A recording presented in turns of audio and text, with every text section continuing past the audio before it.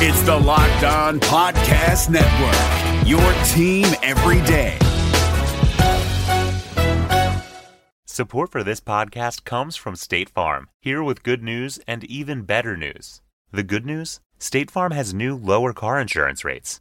The even better news? That means you can now get the service and convenience of a local State Farm agent at surprisingly great rates.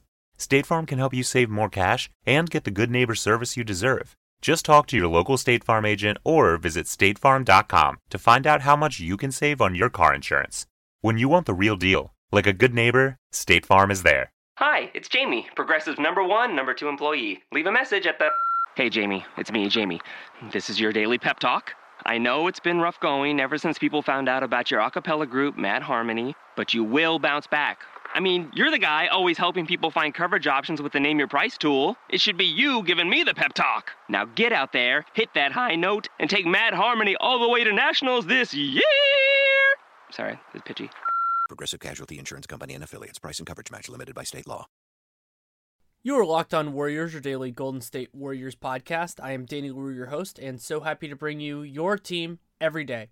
My original plan for this episode, considering the off day between the Miami game and the Detroit game, was to do an email bag or a Reddit mailbag, one of the two. And as I was putting together the bank of emailed questions that I have, and this will answer some of them, but other things will be answered in time, the overwhelming question that I got in that, and I've gotten this on Twitter a lot, is what's up with Stephen Curry, what's wrong with Stephen Curry, things like that.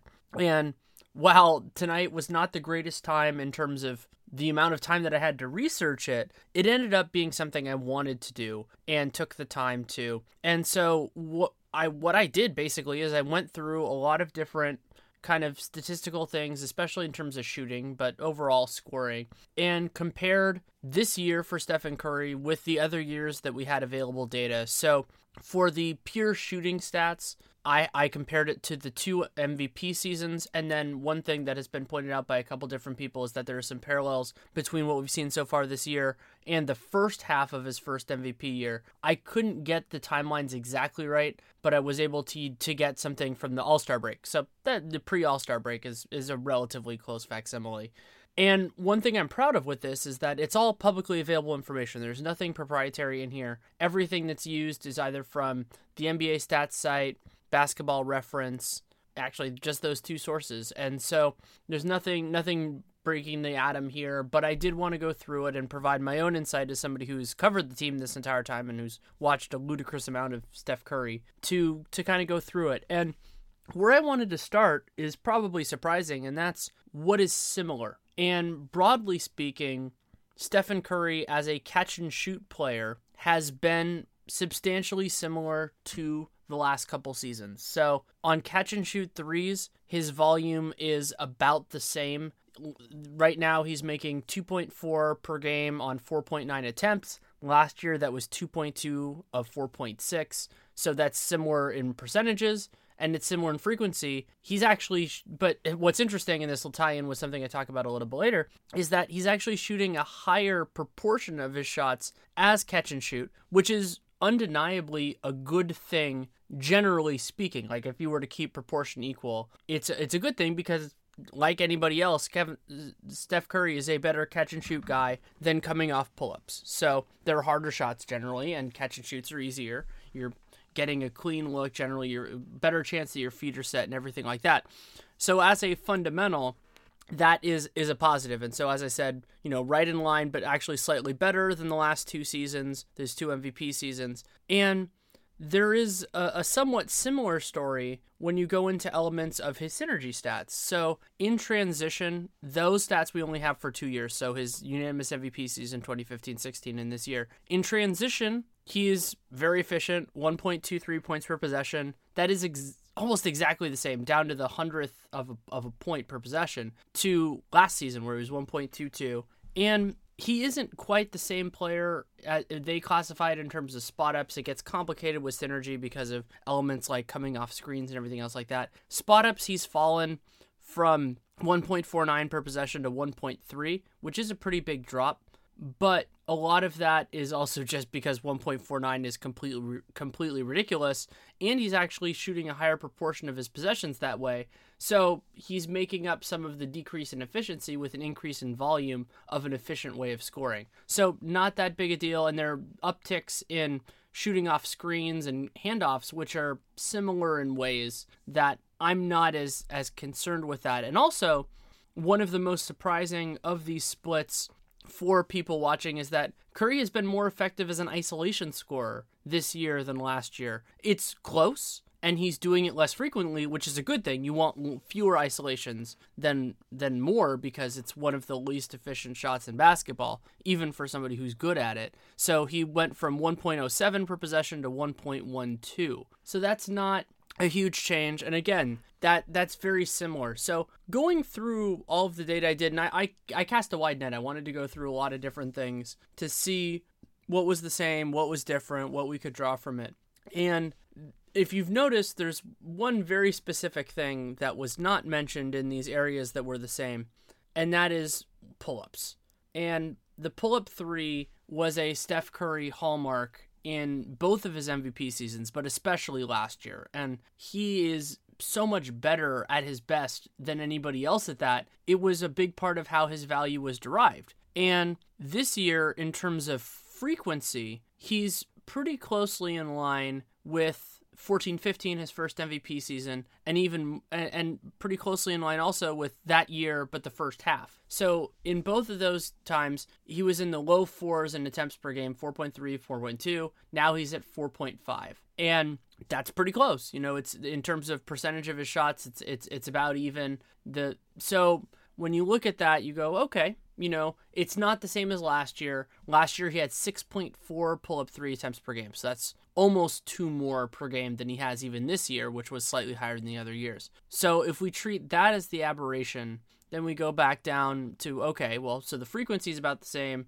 What's different? And the difference is the amount of them that he is making. So he went from 1.8, 1.7 in that year, depending on what sample we're using, down to 1.3. That might not sound like a big difference. And, half a three a game isn't that much if you look at it in just kind of in total. However, as a percentage, it's huge, because he goes from being about a 42% shooter on pull-up threes, which is insane, to 29.3% this year, which is not great. That's not something that is particularly special. And when the volume is the same, then you're dealing with the issue of, okay, well, so what do we want to do with this? Is it something that will persist? Is it something that won't? And I think he's been more comfortable doing these in the more recent time. I didn't want to parse the splits for this year more narrowly, like looking at the last 10 games or something like that, because once you start slicing a pie that thin, you start to let any single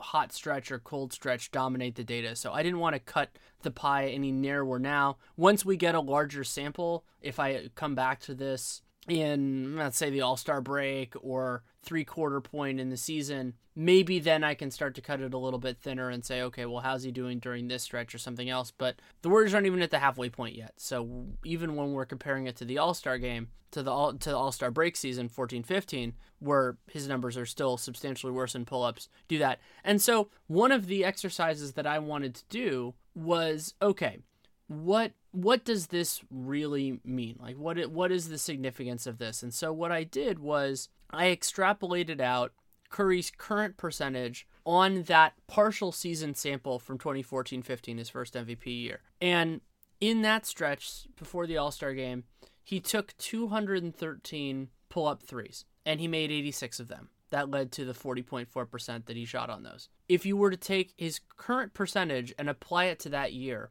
that 86 goes down to 62.5.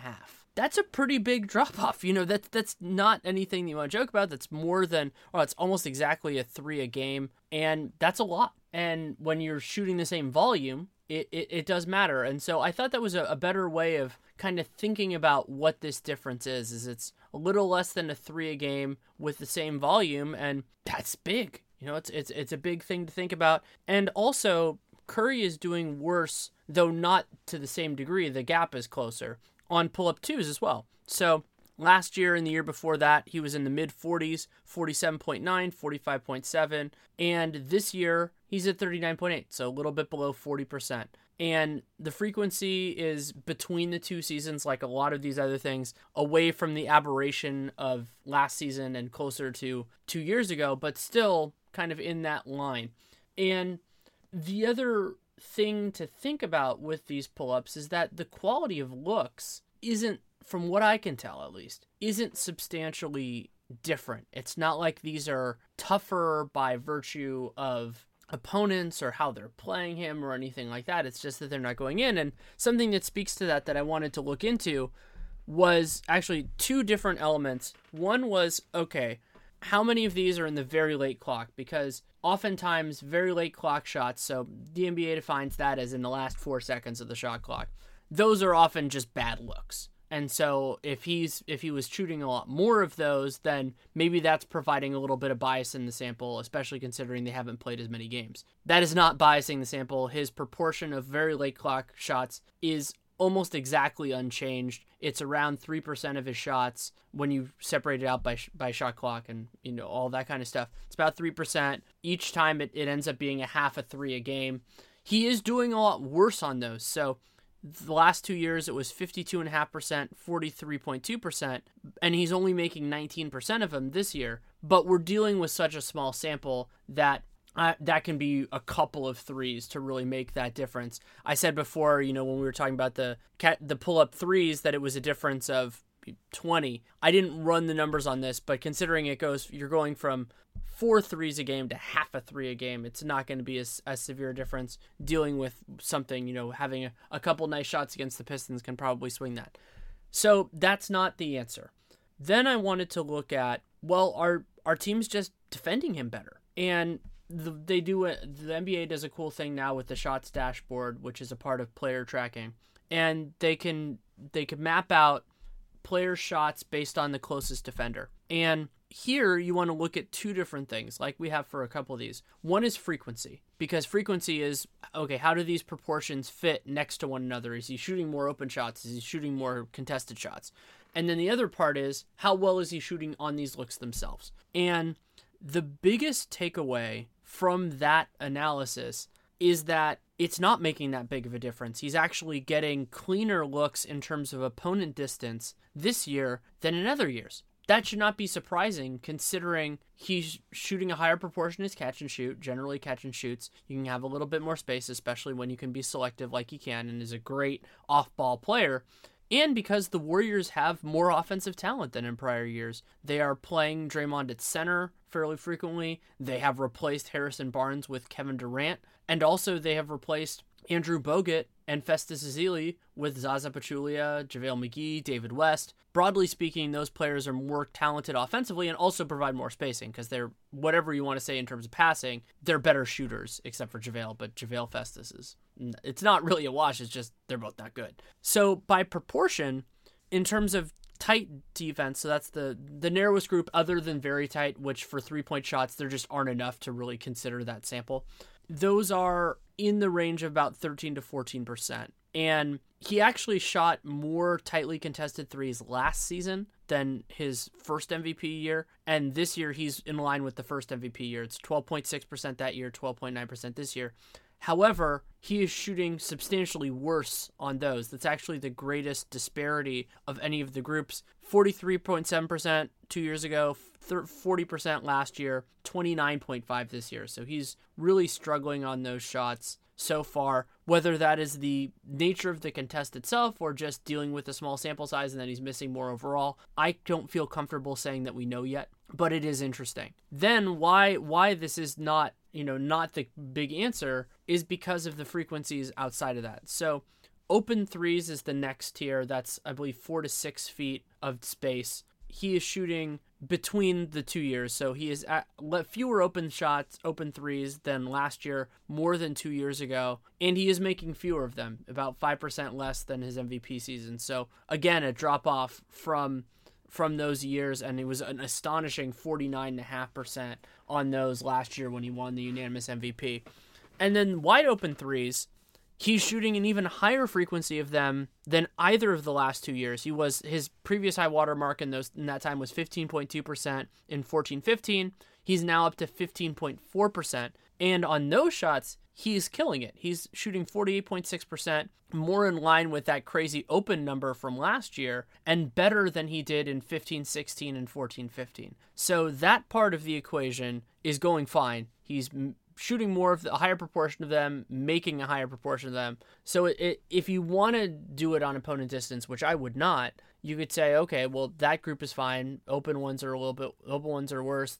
The tight defense ones are worse. And that's a part of it. But again, I think that's more symptoms than cause. And the other big way of thinking about the issue that is present here is the biggest drop off in synergy is as a pick and roll ball handler. So last season, he averaged 1.1 points per possession as the scorer on a pick and roll where he's the ball handler. So could be a Curry Draymond, could be Curry Bogut, whatever you want to say. And these are a really large proportion. It's almost a quarter of the shots that he took, actually more than a quarter last year. 26.2% of his plays that were run there, because it also, I believe it includes some degree of turnovers, were that way. First of all, that frequency has dropped. This is not a surprise to people who've watched the Warriors. They're running less pick and roll. They're running less Curry-involved pick and roll. That has dropped from 26.2 to 22.4% of his shots in proportion. And his effectiveness on them has fallen off a cliff. It went from 1.11 to 0.69. That is incredibly inefficient. I mean, it's inefficient, broadly speaking, for that area. And it's inefficient relative to basically anything else he does. Last year, he was better as a pick and roll ball handler than in isolation. That makes sense because, generally speaking, you're creating some sort of space. That's the idea of a pick and roll, is that you're creating a seam, you're creating space. Isolation, it's one-on-one. That's basically what you get when you don't have a screen in the first place. And so he was a little bit better in that way. And pick and roll ball handling was close to handoffs, was, moderately close to cutting, though that's a little bit better. And this year, he's less effective as a pick and roll ball handler than any of these other major groups. I went through everything where Curry has at least 5% of his shots, and pick and roll ball handling is by far the worst. And it's also fascinating, and this could get into the classification issue with synergy, that he's been more efficient on handoffs. Was something that was a big element. I talked about this on the podcast about Tuesday's game against the Heat, that he was getting all these good looks, and in that game was actually missing them. He was 1 for 7 on a lot of those plays were handoffs or things of that nature. But the reason I said the classification issue is that for the synergy is, as I understand it, and I'm pretty confident I'm right in this, they're separated by hand. Like it's a person looking at it and identifying the play. And some of these can run a little bit together. When I did the Kevin Durant as a scorer piece and podcast, I talked about how this can sometimes get complicated in terms of isolations and post-ups. That isn't as much of an issue for Curry because he doesn't do isolation post-ups. He does ISOs, but he doesn't really post up ever. So that isn't a distinction. However, pick and roll, handoff certainly is. And it's intriguing that while his spot up number dropped a little bit, his effectiveness coming off screens went up a little bit, and his frequency went up a little bit. So it also could be that some of that classification, because spotting up and coming off a screen, again, it can be a little bit fuzzy. Maybe some of it is going in that direction versus the other, and that's why I look at pick and roll ball handling, because even though it can be classified as a handoff or something else, the difference is so stark that there has to be a little bit of smoke there. We don't know how much smoke, but certainly a little bit. And the other area that I looked into and was very interested, because I knew at some point in Curry's career, he had dramatically improved in terms of his scoring around the rim. And that was not only in terms of frequency, but also in terms of effectiveness. And as it turned out, that jump happened his first MVP year. I thought it was a year later, but it was his first MVP year. He had never made more than 62.5% of his shots from 0 to 3 feet, which is pretty much the restricted area, before 2014-15. And in that time, he stayed pretty similar. So he was 68.7 first MVP, 69.6 second MVP, 67.1 this year. So small drop, not that significant. And he also has increased from that first season. He's increased his proportion of attempts. Then in the first MVP year, it was a little under 20%, 18.6. Jumped up to 22.5, which is a lot last year, and it stayed closer to that, 21.5 this year. So that is not a big culprit in his drop in efficiency. It's more the pull-up shooting and everything else. And it was a really fun exercise to look at this, and there's a lot more that needs to be gone into. And what I want to do from here is ideally use that to go through some film and look at how he shoots out of pick and rolls, and look at how he shoots in these pull-up situations, ideally some in pick and roll, some outside of it, to see whether it's a mechanical issue, whether it is a comfort issue, or something else. And a point that has been brought up before and needs to be repeated again is that Curry's best season, his MVP season, came in one of the few years where he really got to spend the summer working on his game. He wasn't recovering from any injury, didn't have any foreign basketball playing obligations, because that actually happened before his first MVP season, and then would have happened last year if he hadn't had the MCL sprain and everything else.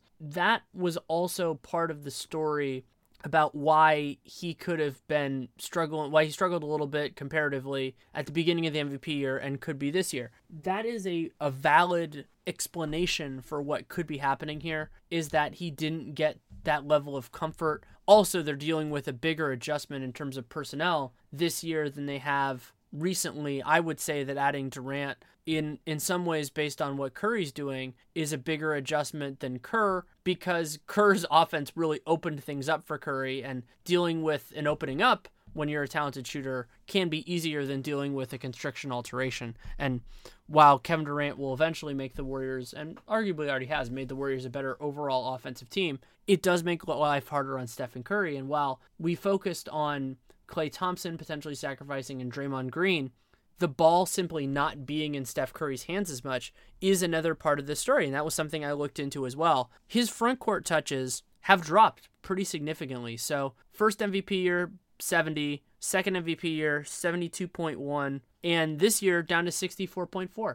That's just having the ball less times in his hand. His time of possession is shorter as well. Seconds per touch is also shorter, which reflects the idea that he is doing more catching and shooting. That's something I talked about early on in this in terms of the numbers. And his points per touch, this I found interesting, is actually between the 2 years. It's better than it was his first MVP year, worse than it was his second.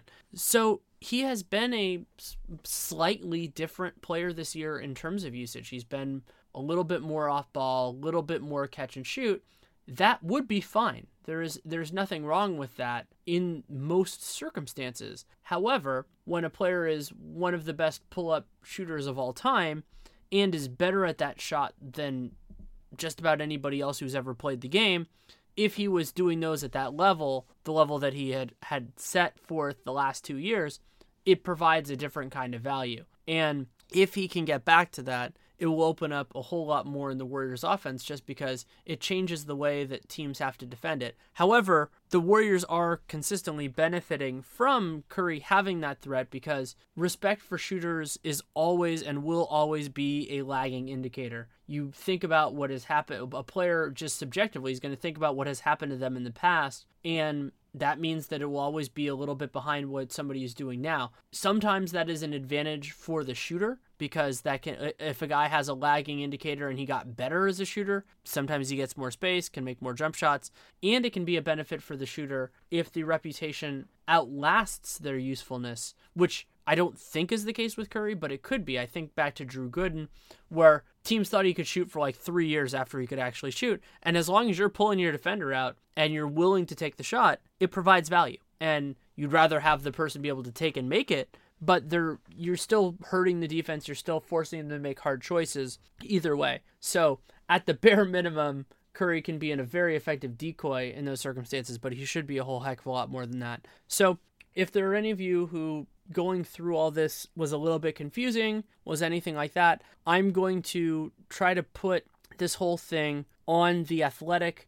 I'm not going to put any editorializing on it, partially because I want to get it out in time so that people can have this. It's just going to be the pure numbers, and since nothing is proprietary, I feel totally comfortable putting that out there, and I will presumably update this at some point, maybe multiple points during the year, to see how he's progressing. And since I already have the numbers already done for the first 2 seasons, for the last 2 seasons, it'll be pretty easy to just incorporate the new numbers as they come in. So if you guys enjoy this, let me know, because it's actually a lot easier to generate future iterations of this than it was to do the first one, and it wasn't that hard to do this, so I can't say it was that brutal or anything like that.